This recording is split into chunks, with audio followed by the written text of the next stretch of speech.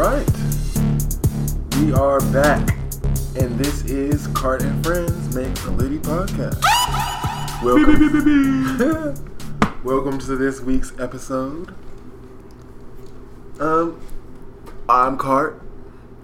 And today I am joined by one of our guests. And I'll let you go ahead and introduce yourself. Myself. They should know you by now. Yeah. My name is YoungHeroMaster. You know, I'm definitely a veteran on this podcast. Yeah, so I mean, if you know, you know at this point. Well, glad that you're able to come today. We're gonna get into some things. Yeah. So, dive deep once again. Let's give them the strain and sip of the day. We just gave them a jingle. The strain is blueberry muffins, which is an indica, and we are drinking some Stella Artois, which is a Belgian beer available at any store. Yep. Pretty good. It's actually my first time drinking like multiple, I don't know. I'm really getting the flavor of it Yeah. going. Well, yeah, that's what we got going on today. We actually both were just on an episode of The Breakdown. The Breakdown. A podcast that is also under the same Conferenza network as this podcast. So if you can, check it out. I'm not sure when the air date is, but just stay tuned with that because we both were just on. And there's some great things. The Franzo podcast. King is the host. He really dives deep and gets the truth of the matter. So make sure you check it out. Yes, check that out. It was fun going on there talking about some serious shit. Yeah. Well, let's get into the first segment of the day. What we like right now. I am getting into two things. One, I just think that we should just all take a moment to appreciate this delicious food item known as the cheddar biscuit. Available at Red Lobster. Yes. Some people know how to make them from scratch. Not me. You can even get a box of the Red Lobster brand at the store, I heard, and bake it up. You can. You just plug Red Lobster. This is not sponsored by Red Lobster, but the cheddar biscuits are popping. Even on Boondocks, do you remember that episode when he was like, the cheddar biscuits? That's damn near the best free bread you can get. Definitely. Cheddar biscuits, man. Yeah. Well, another thing that I like right now is Janae Aiko just put out a new song with Big Sean. Have you heard it? I haven't heard it yet. It's called None of Your Concern. Or None of My Concern. None of my concern. I find it kind of tight that they still make songs together. Yeah, even about the relationship and shit, like, or at least allegedly about the relationship. It seems like it.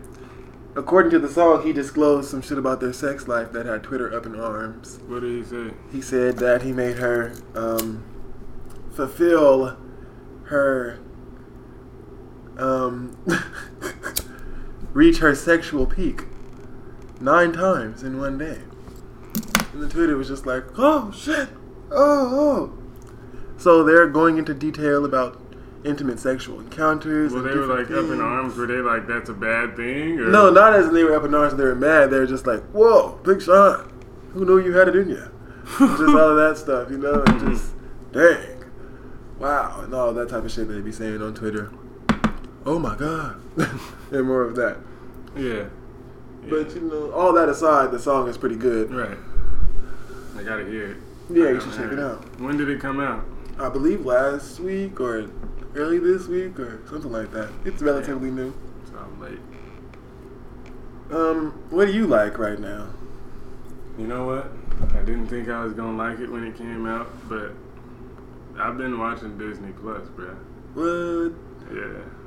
Okay. I mean, I didn't realize how big a part of my childhood some of them shows were, and it's just like you see it and it's just hella nostalgic. It is hella nostalgic. You know what I mean? Like, it's just like, yo.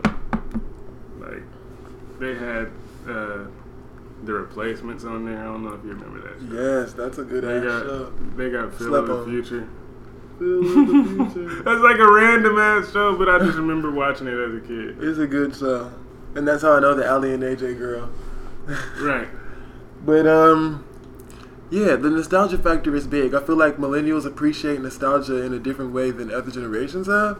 It seems like people have been able to capitalize on our nostalgia in a way that, I mean, I saw that they capitalized on 80s nostalgia a bit, maybe even 70s. Maybe I just see it more now because I'm a millennial. And it's nostalgic for you. 70s shit ain't nostalgic for you because you weren't there. 80s shit ain't nostalgic for you. You weren't there. Like, right. But they definitely capitalizing on it. I was actually wanting to get a boomerang. Way, definitely, yeah. I wanted to get a boomerang account, or at least was contemplating it. They have the old shit, you know, like Tom and Jerry and such. But they also have Dexter's Lab and Curse and Kylie Dog. Right. Good ass shows. Do they have that in there? I don't know if they have that in there. YouTube got it in there. Well, anything else you like right now? I've been listening to a lot of world music. I've been trying to make some of that type of shit, you know. Okay. Like, it's tight. World music is lit. It is. It's just a different feel. It's way more like turn up, but I feel like anybody can turn up with you with it. Well, that's what's up. It is. This has been what we like right now. Let's get into some hot topics. Let's first talk about this issue with Taylor Swift. I'm not a big ass fan of Taylor Swift, but as a guy who is a part of the music industry, or at least a musician and aspiring, you know, large player in the music business. This story intrigues me. Basically, Taylor Swift, her first, I believe, 5 albums, she was signed under a certain production company called Big Hit, and it also basically all those albums were owned by them. They're her masters and stuff. So her new album called Lover just came out, and that's the album that she was able to first finally have her masters on, you know? So she can do whatever she wants, all the rights, it's up to her, whatever gets done. However, the other rights to her older music that was underneath that company weren't owned by her, and they were recently purchased by this dude named Scooter Braun and some investor. Why does that name sound familiar? Scooter Braun is the manager of many successful people like Justin Bieber, Ariana Grande, etc. So you probably have heard of him before. I even think he manages Demi Lovato as well. So a lot of popular pop acts. Basically, him and Taylor Swift have some type of beef. He purchased her masters. He owns the rights to her shit. She's about to get awarded the Decade Artist of the Year, like the Artist of the Decade Award at the American Music Awards. And you know, at those type of performances, you perform a little medley of all your hits. She doesn't have permission to even perform none of her shit except this new album because they're not, you know, rocking with her and they own the rights to her shit. That's fucked up. So she's also doing a documentary with Netflix coming up soon, and they want to use some music and stuff, you know, besides the new music, some of her older hits, but they're having trouble. So there's been a lot of that. I don't know why necessarily he's doing this. There's been a lot of people coming out speaking about this in support of Taylor Swift. And of course, the people that are with Scooter Braun have kind of been supporting him, which is Justin Bieber and Ariana Grande. And in terms of the American Music Awards, I think they recently came to some type of agreement to let her do a medley or something like that, but she's still having trouble just in terms of she has to check in whenever she wants to use her music. So, how do you feel about that? Like, it's fucked up, but at the end of the day, like, if you sign up to do that, you know. True. Which she kind of obviously did. She did. Like, I mean, you can't really be that mad, but it's like you, at the same time, you want people to be able to profit off their own, like, intellectual property, which is what music is. Like, in a way, you know, it's not like a physical product. Like, so, basically, there's something where I think he was mad at her. Now that I think about it, I remember reading that, okay, because you know the artist JoJo? Mm-hmm. She's a singer who was underneath the company, for those who don't know, that the same like production company that Aaliyah was under, and he didn't believe in streaming and things like that. So a long time JoJo was out of the limelight, but her streaming could have been a source of, or an additional source of income and stuff like that. But none of her music was on streaming. Her fans wanted to hear the stuff, but had to like rip it and all this stuff. She couldn't put music out. She was on a legal battle with the label, etc. They owned like all her shit. So she ended up doing something where you can record all your old shit if you're the writer or if you worked out a deal with the writers. You can record all your older stuff on your own and re-record it and put it back out. And I mean, it's not going to sound exactly like. Can't do that. It's not going to sound exactly like the older recordings. You can't use the same beat. You can, but you got to get it redone. So like, it's going to sound the same damn near, but of course there'll be probably smaller, differences or something like that. So is that what you're saying, Taylor Swift? So Taylor Swift was going to do that. She plans on doing that. Re-record 5 albums. Yeah, that's hard. Because JoJo only had 2 albums, and she recorded 2 albums, and it came out. That's hella shit. And I mean, yeah, there's gonna be certain hits that people are more likely to gravitate towards. Because I mean, she ain't gonna probably record every single little deep cut and everything, Like, I mean, yeah. She might, but she might. JoJo re-recorded the whole album. But I feel like that's easier to do when it's 2 albums, but 5 albums, and you still like a current artist, so you got to work on new shit at the same time. Yeah. Like. Yeah, I can see how that could be difficult, but for her, it could be a financial definitely gain because her fans want to listen to her stuff, and her fans want to support her. Like, I feel like the type of fans she has, if she re-recorded some stuff and put it out, they would just like they would slap that, right? Slap that only, and have day listening parties where they only slap that and stuff, and like it'll be a trending topic and hella shit, True. But apparently, like, there's an agreement where you can only do that after a certain period of time. And has her shit reached that period? Scooter Braun claimed that she was trying to record it a year earlier than she was allowed to. So he didn't want to let her perform at the awards and stuff like that. So. The music industry, I believe it's fucked up. It's evil, and the music industry is known for being duplicitous and deceitful. So we can learn from this as artists aspiring to be, or any artist can learn from this. Just doing deals in daily life, I also think Taylor Swift got famous at a time before streaming was where it's at now. Definitely. So, like, these days, like, streaming is where you're going to make most of your money in shows and shit, obviously. But, like, nobody's, like, outright buying albums the same way anymore. So, like, because you buy the service and then just stream the shit when it comes out. So, like... Do you think that, like, there's how more room in the to laws, be independent these days? You know how in the law they say you have natural laws? Wait, there definitely is more room to be independent these days. And I think that less artists are getting wrapped up in the red tape of record labels and stuff because they don't have to deal with that. Because even then, they could always go somewhere else and get like a distribution deal or some shit. Right. You know what I mean? Because like they don't have to get wrapped up in some shit where they don't even own their shit, or unless they do that, nobody's gonna hear their shit or something. You know what I mean? Mm-hmm. Like it's not like their only chance. Like it used to be like that, but it's not like that anymore. That's hella true. Yeah, like times have definitely changed. But what I was going to ask you was, how like certain people, or there's an idea of like natural rights? Yeah. Do you think like, and like they say natural rights, like every man has a right to like life, liberty, da da da. Yeah. Do you think that like the things that we create should be like considered a natural right, or like you should have innate ownership? I mean, she did sign it away, but I'm just saying. I think you should, but the middle ground, though, is like things we create are like created from ideas. Like you didn't create every aspect of something that you created. Like there's ideas in there that was built upon for hella long. You know what I mean? And then like at a certain point, it's like you should.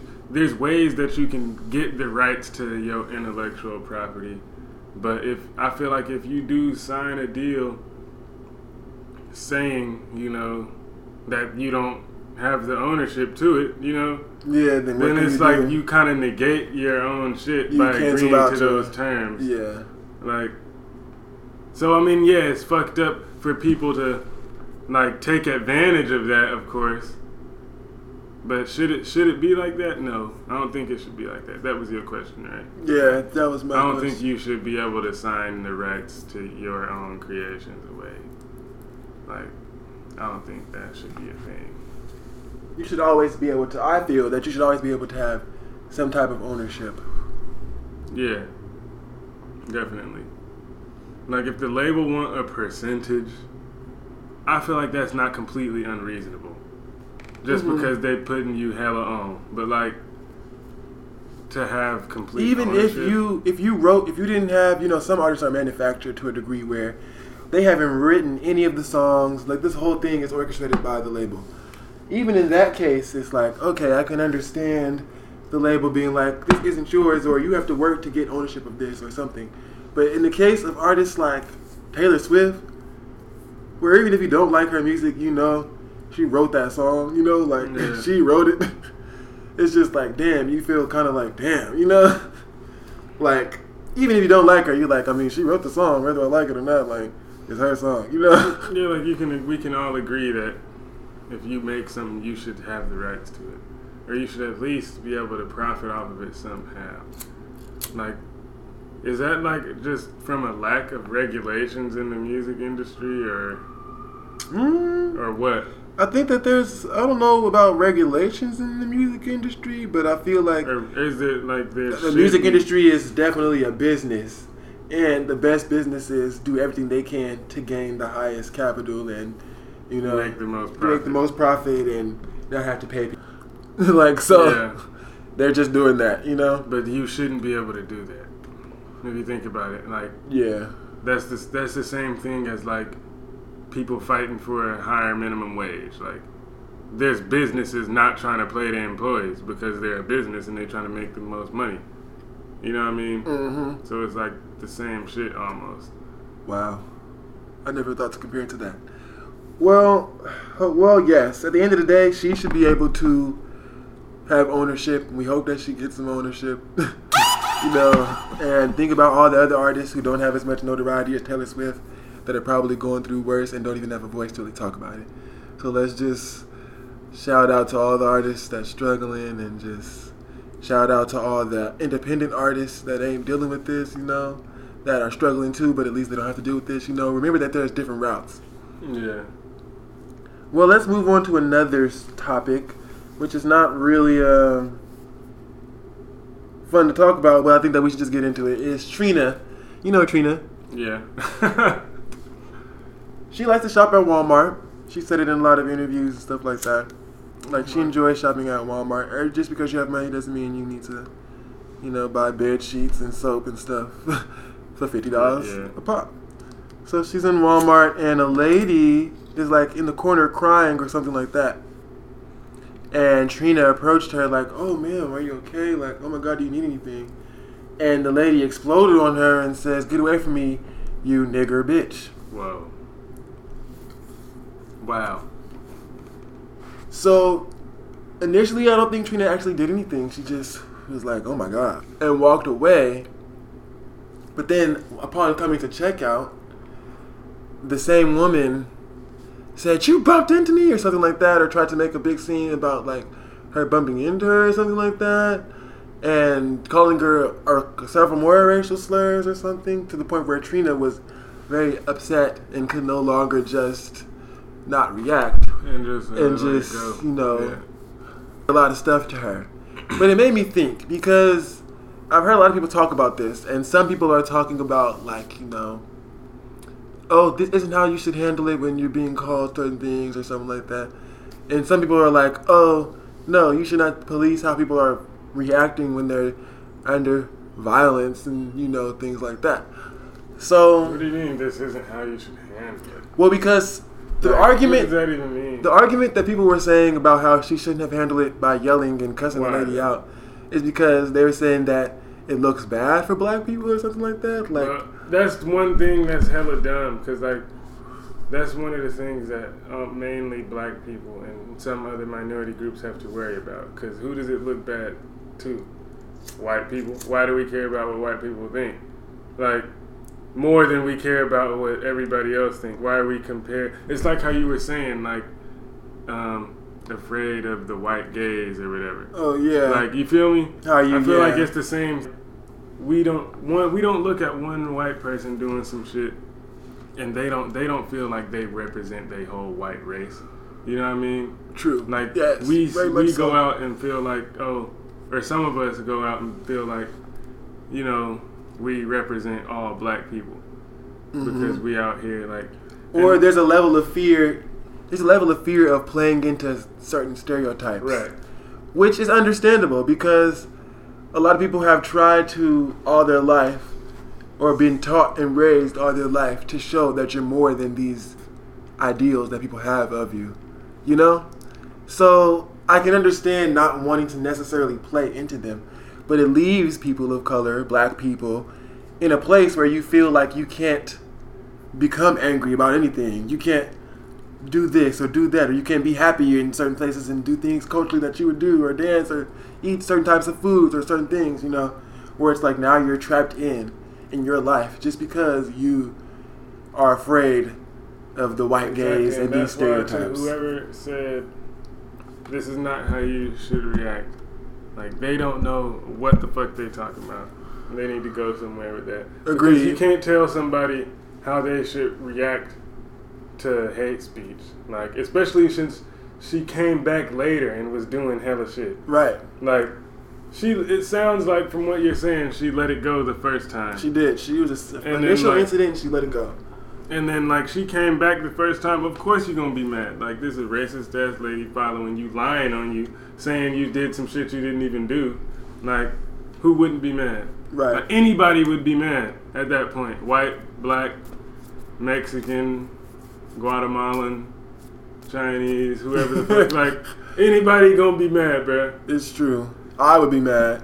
I think everybody responds to things differently, but you have a right to process this. Like, I personally, it takes a lot for me to, like, hella just blow up and cut somebody out. Like, I have to either have been dealing with your shit for, like, so long, or, like, I have to, like, have been, like, in a place already where I'm just like, damn, like, I'm so fucking frustrated and pissed off to where something will just set me off, and I can go a long time before I reach that place.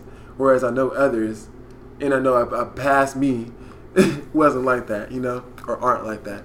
So, like, some people may not have responded to the way Trina did, but I don't think that means that they're responding better.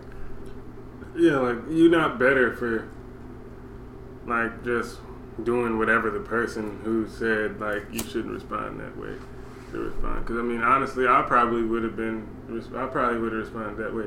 I personally probably would have been ready to fight after the nigger shit. Some people would have physically. I would not have probably let the first shit go. I don't know, like. Right, nigger bitch is like a slur. That's hella shit.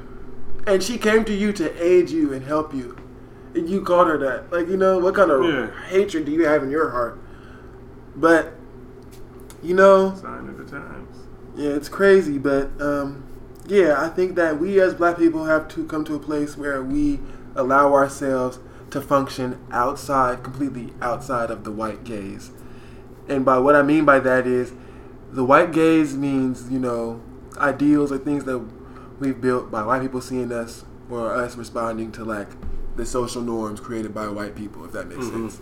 So, you know, there's things in our culture that we have shame about, you know, and I think that we have to let that go, because, like, the only reason why we have shame about those things is because, like, oh, white people think that you are less educated or this or that, you know? Right. And I think that we need to just fully embrace ourselves and disregard the white gaze. And I think this comes into part of that. People that are saying that we can't react a certain way when people come at us with ultimate disrespect. Yeah, right. I think that, you know, they're still operating under that, and they're not giving themselves full reign to be a human. You feel me? Or to embrace their own culture at a certain point. Like, a lot of other people that have a different culture get to embrace it, and it's not really frowned upon the same way, I feel like. Like, you know what I mean? But then at the same time, it's weird because everybody also loves certain aspects of black culture. That's what's crazy. It's the same things that, like, some of the things that we have been taught to, like, be shameful for end up being regurgitated by pop culture and celebrated on non-black people. Yeah. Or like in Hella non-black fucked up. spaces. And it's looked at hella edgy and shit. Like, what? Like, wow. But that was the Trina situation. At the end of the day, Trina, do your thing. And I'm gonna end it on what she said when she got interviewed by TMZ. She was like, this is 2019 now. This is not back in the day. Like, you'll get the fuck beat out you. You'll get beat the fuck up. And you know what? You could. Somebody might beat your ass if you racist to them. Period, point blank. So that's what it is. There was a time when you would just get killed if you try to do anything. Right. Like, but it's not like these days. You can get your ass beat. You can get your ass beat, and anybody that heard that shit will not care. Anybody that saw it will not care. Right. Like, because you deserve that shit. Well, one more hot topic I want to get into is the new Charlie's Angels movie that just came out. Hella fucking tanked. Yeah, Elizabeth Banks, this was her first time doing like a directorial film, or being her directorial debut, if you will. And she, I think, was producing it too. And the movie just didn't do well. From what I remember, it pulled in $3 million on the like first, and they projected it to be about $7 million. And the budget was, let me look it up. 12 million, 50 million, or something. It was like that. 50 or 45 million or something like that. Let me look up exactly what it was. But they only wanted to make 7? No, like when you have a budget, you expect to profit way larger than the budget. They wanted to make 100 million or at least 60 million. They wanted to make 7 million on top of the 12. Well, they projected that because when you have a first week in the box office, they say this is how much you're gonna make. They wanted to make first. So they had made 3 million, but they said that by the end of this week we'll make around 7 million in the first week. Yeah, but in the first week they only made 3. Well, no. What projection means is that, like, I think when they said that it was 3 million, it was like in the middle of the time frame that they measured for the full amount of the first week opening, sales. So it was like, we're at 3, we're probably going to get to 7. Oh, okay, I see what you're saying. So is that like trash? That's very much trash. I'm about to look at do other movies make like 40 million in the first week and shit, or what? So they earned 8.6 million for the opening weekend. But the budget was 48 million. So when you have a budget, you want to make way more, Of course, yeah. No, but I'm just like, do they expect to make that? Is it typical that they make that back in the first week? Yeah, the first week sales are at least a huge indication of the success of the movie. And typically, highly successful movies, the first week sales surpass the budget. They're just, Damn, okay, so, yeah. Like, let's look at, like, highly successful movies like, what's that one movie? Avatar. Avatar, yeah. I now that you say it, Avatar's box office altogether was $2.79 billion. That's how much they made. But the budget is $237 million, which was like one of the highest budgets of all time. And they had $200 billion? But you see, they got $2.79 billion back. So you're trying to get, you feel me? Yeah, no. But I'm saying, but this is how just much how of much that did they make in the first week? Let's look. Avatar's first week sales. So yeah, in the first week alone, they got $651 million, which is still more than their budget. Way more than their budget. So that means, so it's like, wow. Successful films usually at least cover the budget and then some in the first week. This movie didn't come close. I was gonna say, like, I didn't really see any trailers. I didn't see like much promotion as I did for some of the other movies that I feel like did well. I saw some trailers for it. Some, but I'm being somebody that tapped into music. Like, they did a lot of musical, like Ariana Grande was doing the soundtrack, and she did a collab with like Miley Cyrus and Lana Del Rey, which is kind of a big deal, and they had like that kind of promotion, But I feel like that's not enough, because you're gonna you got to go outside of that too, like you do, and do way more shit, so you can pick up people like me who might not necessarily listen to Ariana Grande and Lana Del Rey, like. And if you want to make hundreds of millions, like, that's not gonna come from just their fan bases. It's true. Like, and I think people were bringing up the issue of casting.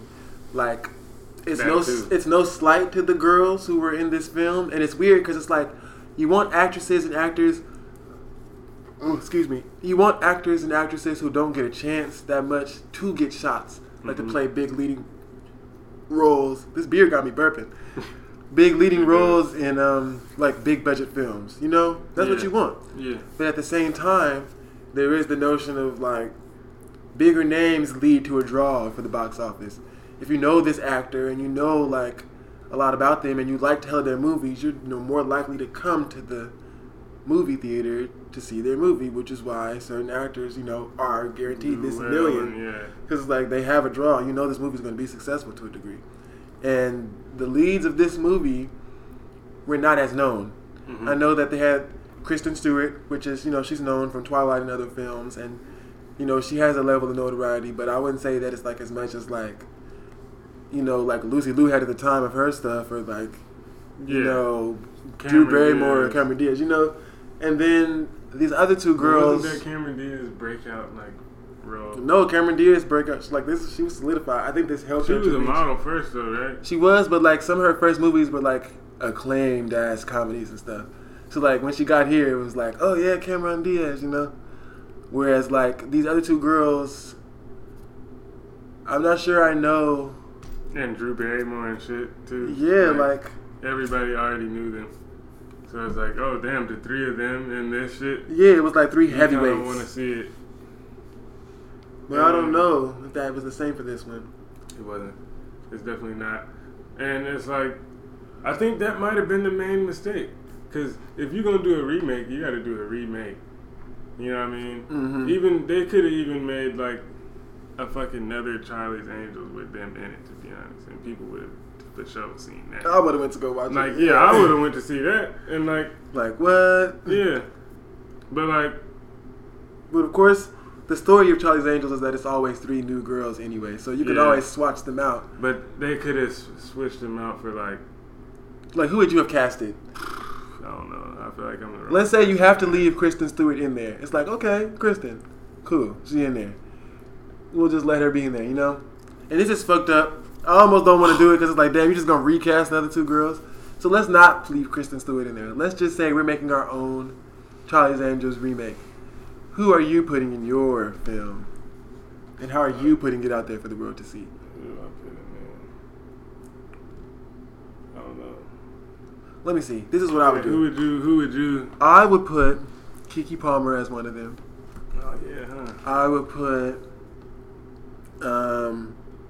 Zendaya as one of them. And then I would find like one person that hasn't done hella movies or something that's like more of like a singer or something like that. Maybe like Becky G or like... I don't even know who that is. She was one of the Power Rangers. She's like a Latin singer. She was a Power Ranger? Yeah, she's like... So maybe she can't do it because she's a Power Ranger. So like Rosalia or somebody, like... Or maybe like... Or maybe... I feel like Keke Palmer, Zendaya, and...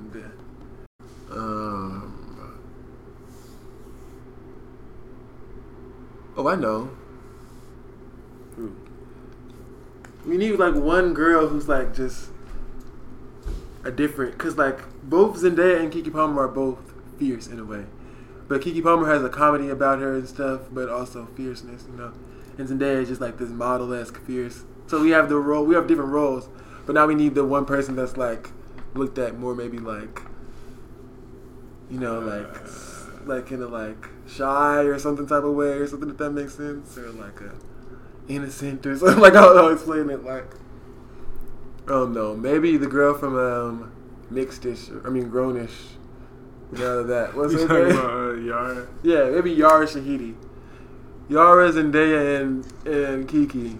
That's a good cast. I would see that. I would go see that. The demographic might be a little bit younger though, or something. And like, everybody black too. White people. Oh, and everybody's black. White people would hate that. So white people are like, these are the Charlie's Angels. They'd be pressed. I would see it though. I would go see it. But maybe you're right. Maybe if like you want everybody to see it, you at least have to find like one white person. Or at least like, fucking, I don't know. You can't think of who you would cast, or you're too... I don't know. Well, I don't know who I would cast. I'm drawing a blank. Well, I have yet to see the movie, but I do want to see it just so I can see the numbers reflect that. Most people didn't go see this shit. Man, but yeah, she even came out, Elizabeth Banks. She came out and said that, like, oh yeah, it tanked, man. Like, what? Isn't she one of the ones? She's the director. She was in it. She's the director. She's the producer. But then she later on said that the reason why it failed is because people act like they want to see women leads and stuff like that, but they don't really want to see women in leads and in action and stuff like that. I don't think that's the reason. I don't think that's the reason for this film. I think that it wasn't maybe promoted as good as it could have been. Maybe the budget was smaller for promotion.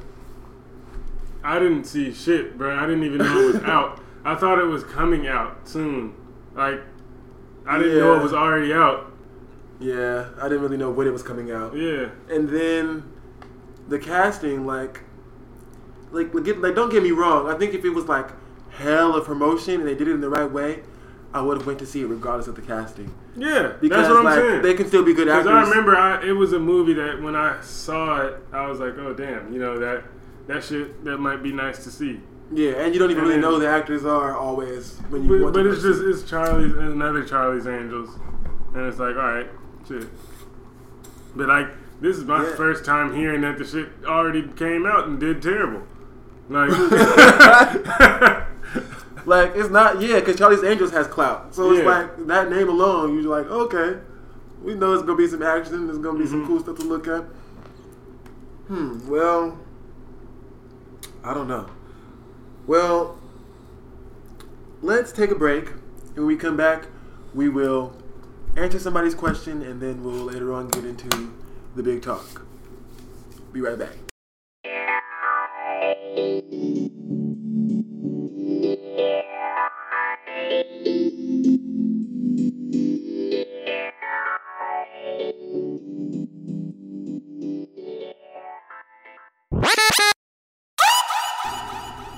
All right, we're back. We are going to answer questions from viewers like you. Let's get it. These aren't even viewers; these are listeners. But whatever, you get what we're saying. Right. So this question is not as I was looking at it earlier, and it's not as like ratchet. Ratchet. That's what the last. Last week we had some pretty like the questions that made me really think, but also were like wild. Like I didn't think that people would be so open with such interesting situations they were going through. However, there's no judgment. Everybody goes through different things, and just because you are willing to talk about it doesn't mean that you're wrong for that. Just because I am not as open with my personal things, but we are just trying to help people out that put questions out there. Not that we're like therapists or anything like that. So I thought we'd take this question because I thought that maybe both of us, we were 17 once. We both, now we're in different positions. Yeah. Maybe we can help this person out. So here's the question. I'm 17 years old, and I'm broke as fuck.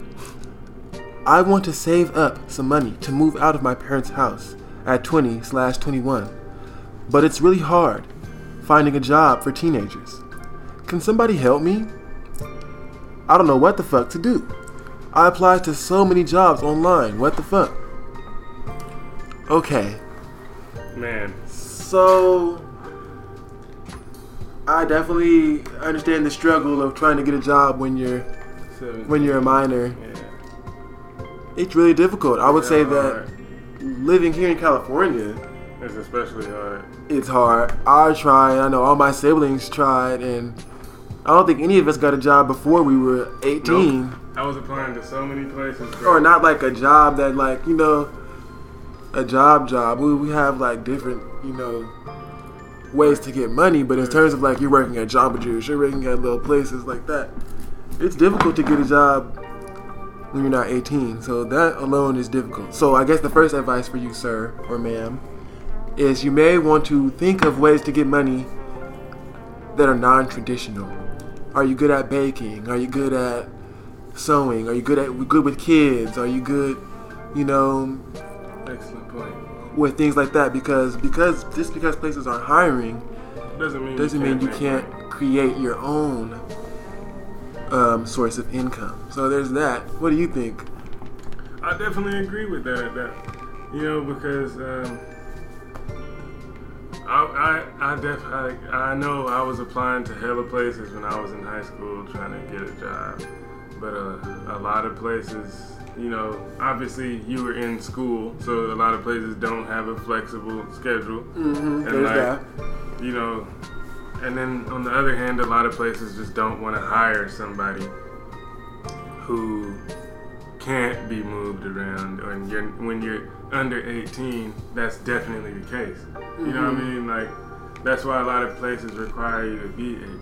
But like, if you do have some type of skill or something like that, something, that provides value to other people, even just your time, like especially these days, depending on where you live, like there's a lot of stuff you could do. There definitely is. Like the gig economy is crazy. I mean, but at the same time, even that. Oh yeah, gig jobs. You gotta be 18 too. Or you have to know how to drive or have a driving history or record. Yeah. But that's what I'm saying. Like, you have to think completely outside of the box. Outside because the box. If you don't, you're just gonna have to wait till you're 18, basically. Mm-hmm. I mean, but there are ways to get a job before you're 18. I would say the food industry service, they have a high job turnaround rate, so they might be more willing to at least if you're going to target your employee, your what's it called? The thing that you fill out? Resume? No, the application. Yeah. Lord Jesus. Wow. So, if you're going to target the type of applications that you fill out to a certain type of place, I would say maybe restaurants or places that give you cash and stuff like that. I don't know. Try it. And there's certain places and communities that give people payments under the table and stuff like that. I don't know if that's legal or not. Suggesting that to minors. Is that legal? I mean, I don't actually, since I didn't have a job as a minor, I don't know what their tax situation is like, Oh, yeah. So, because the under the table would only be bad if you're an adult who has to pay taxes, as far as I'm aware of, because that's unreported income and shit. Oh, gotcha. And that's illegal. Well, if it's illegal, then don't do it. Maybe we should do more research before we suggest that. I ain't gonna say do it on the show. Don't do that. Come on now. Don't. Just wait till you're 18. Yeah, don't listen to me. I'm telling kids to go get a job. It's up at that point. In labor under the table. Oh, Lord. Yeah, that's horrible advice, which is why I say we're not even qualified to give advice. We're just trying to do our best here to give you some advice. Yeah. But yeah. And I think, cherish your youth, because there's going to be a time when I got my first job. You have to work. Yeah, you're going to have to work. I got my first job fresh out of high school at 18. I was applying while I was still in high school, but it was right around the time of graduation was coming up, and I needed to get money for school and such like that. So I got a job at the local movie theater in Oakland. It wasn't like an AMC or anything like that. It's Rare Lake Theater, a privately owned, locally owned movie theater, which was really cool. But basically, I got that job and I just bugged them until they hired me, and the rest is history. But I think that once you turn 18, you'll have to start getting a job, and it'll be easier for you to get a job. So just take a moment right now to just enjoy being 17. It'll be a lot easier, especially at places like your Walmarts, your fast food restaurants, all that shit. And do hair or something like that, or yeah, clean shoes, or find somebody's Instagram that you might want to help them market or something. I don't know. What are you good at that you can do on your own where you just make agreements? Skill into some money. Leverage your skills. Leverage your skills. Yes, leverage your skills. Well, we'll be right back after these messages. What's up, you guys? If you would like to send in a question or a comment for us to read here on the podcast, just hit us up at cartandfriendspodcast@gmail.com, and we'll do our best to answer any questions you have.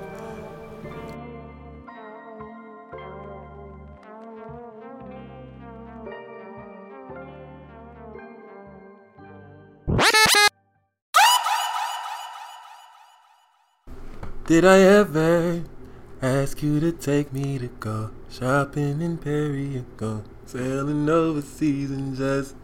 Y'all know. Y'all know. Summer Walker. You love her. I love her. Do you like Summer Walker? Yeah, Summer Walker's tight. Her music is really good. But I would say at this point she's become a polarizing artist, because some people are like, oh, I don't fuck with Summer Walker. She can't even perform. She's just out there standing in one spot. But she could be on Instagram running around and jumping around and being joyful.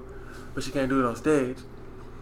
And, you know, she's told everybody, hey, I have social anxiety, which means when I'm around a lot of people, you know, this anxiety kicks in and it can be debilitating. Then she says, you know what? After pressure, she was like, you know, I'm going to do this tour. But it's going to be my first tour and my last tour, because this social anxiety is really difficult. And people were like, all right. Then when she gets on stage and she's standing there and she just, you know, feels awkward, everybody's hating on her and like, oh my God. They booing her and shit? They're just like on Twitter, like, oh, this, I would never spend money on this girl. She cannot have any stage presence, you know. Damn. And then she had to cancel some shows. Now she's only doing like a few of her solo shows rather than the full tour, because... And she's not doing any more meet and greets either, I think, because the social anxiety is just really difficult for her. And people are just trashing her online, talking so bad about her. And it made me think about two things. The first thing was, there's other artists. I thought immediately of like two white artists who are girls, who are known for like having anxiety, having like depression and things like that, and they've almost been able to capitalize off of it, you know. And it's like, whoa, are like white artists more free to like express themselves and even like capitalize on things like that, whereas black artists, it also depends on like if, like, how do... Wait, before you answer though, I'm going to give you the second part. Oh yeah. The other part is, do you think we take enough time, because like obviously people aren't considering her social anxiety in the when they bash her. There's some support for her, but there's some people that are just, you know, against her.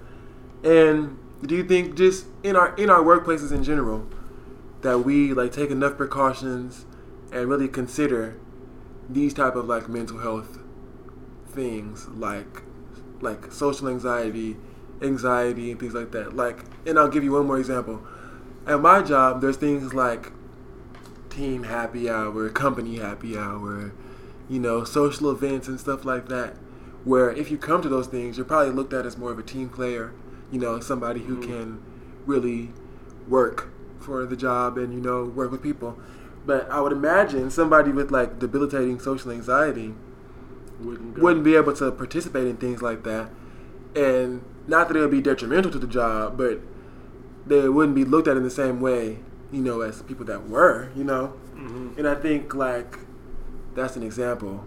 So, like, you know, do you think that we put a space for people with, you know, anxiety and stuff like that? And do you think certain artists are able to speak about mental health, capitalize off mental health, and other artists are not given that freedom?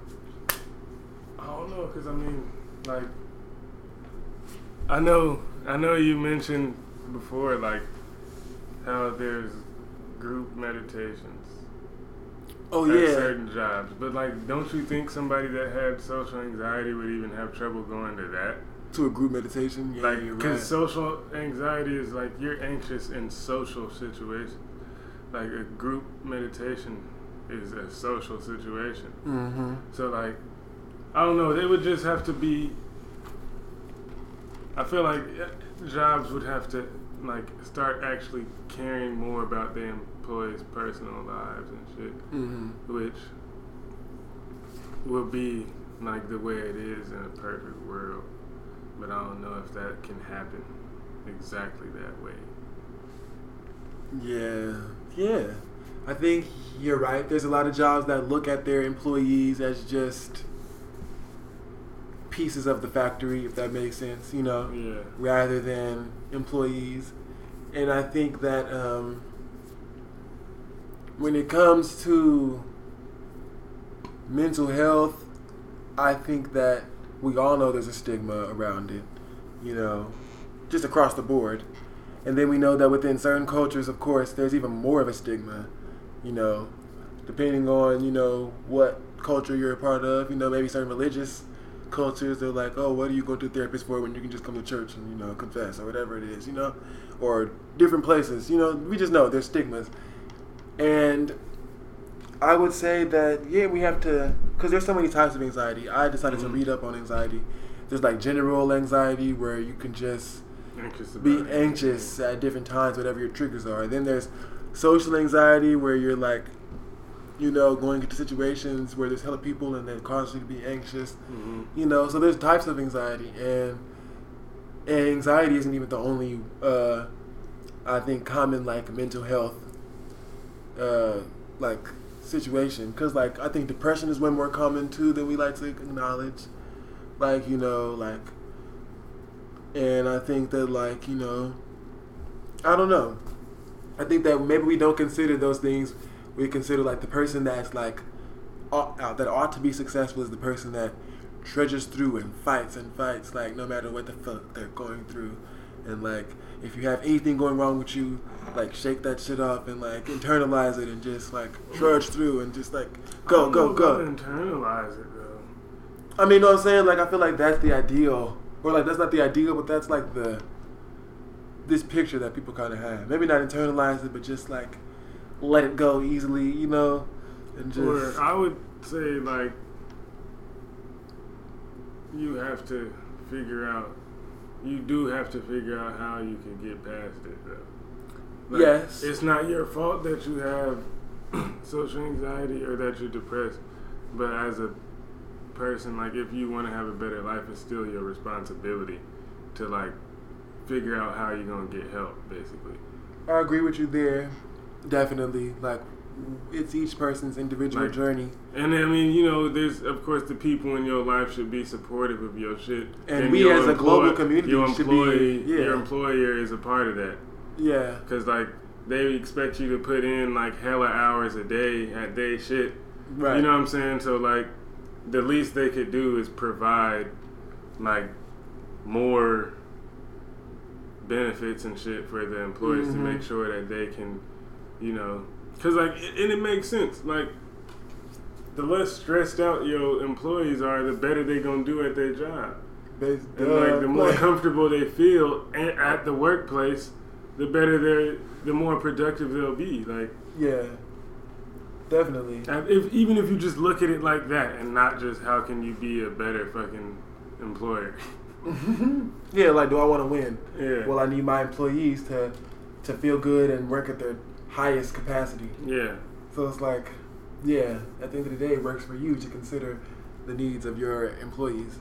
But what about the other question? Do you think, when it's specifically relating to the art community and like musicians, is it like, are people of color or women like less able to talk about that type of thing when it comes to like anxiety or things like that, or have it be part of their music, and like, because like I know Billie Eilish, she is like, part of her persona is like depression and like anxiety and stuff like that. I would say if you look at her Instagram and compare it to like somebody like Summer Walker's, you expect her to be that way.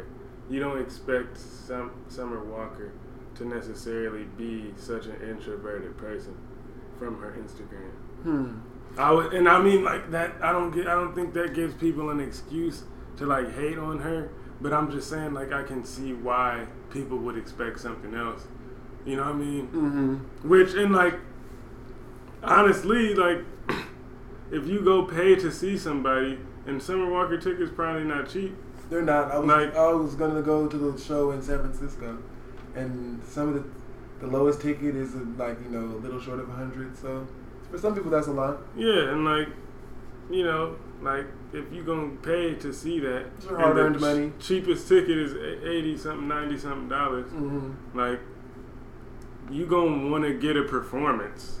Like, you're not gonna want to see somebody just like not doing shit. Now, I mean, she sounds great. I've seen clips, and she sounds great.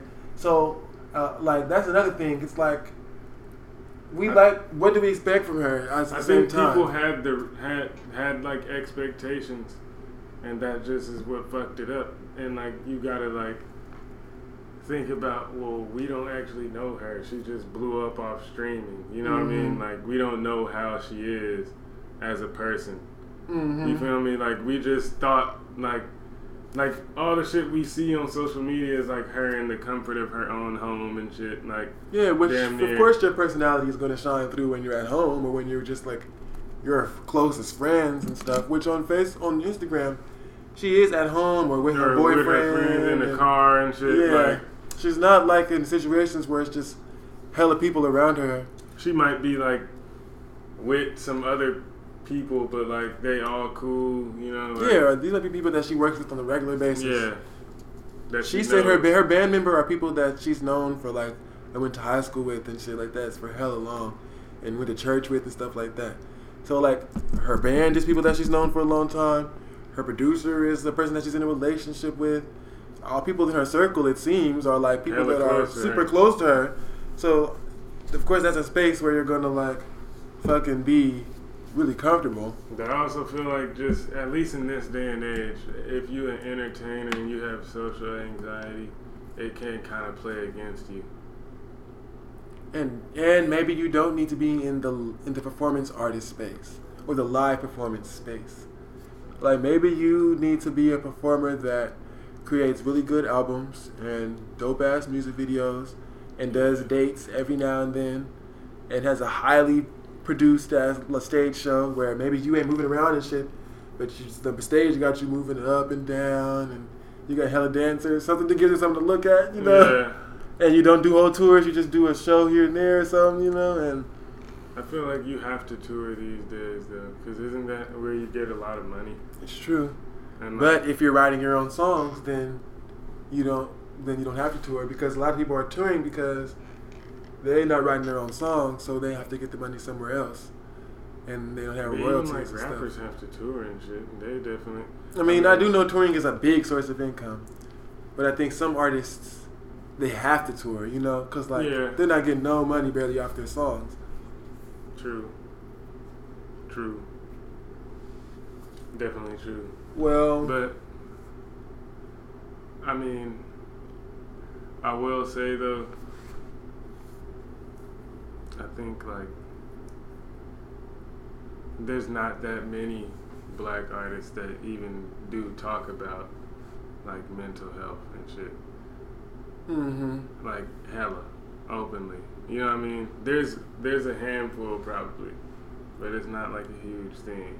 There's been some, and that I can think of Kid Cudi who fell back on music a bit, from dealing with mental health issues and stuff. I mean, he had other things that he was dealing with, like addiction and stuff, I think, but like ultimately, from what I believe, it was like mental health, that was like his main demon to fight. So it's like, I think, yeah, like you said, a lot of black artists don't talk about it.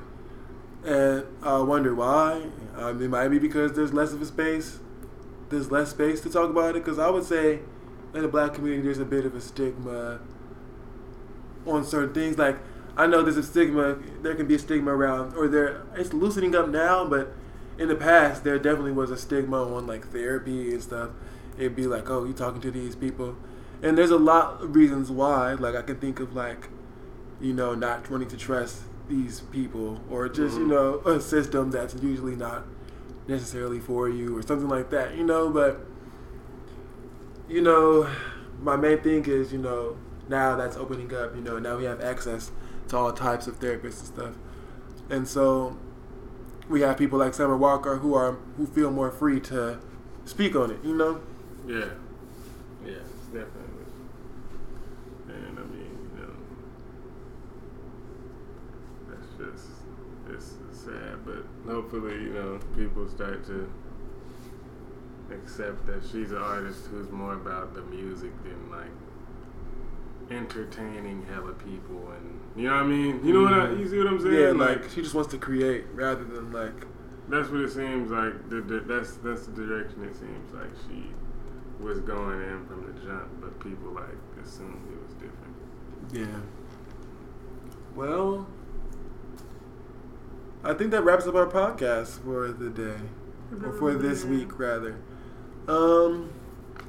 Until next time, make sure that you stay litty, and remember, if you want to send us a question or holler at us in any way, you can send an email to cartandfriendspodcast@gmail.com.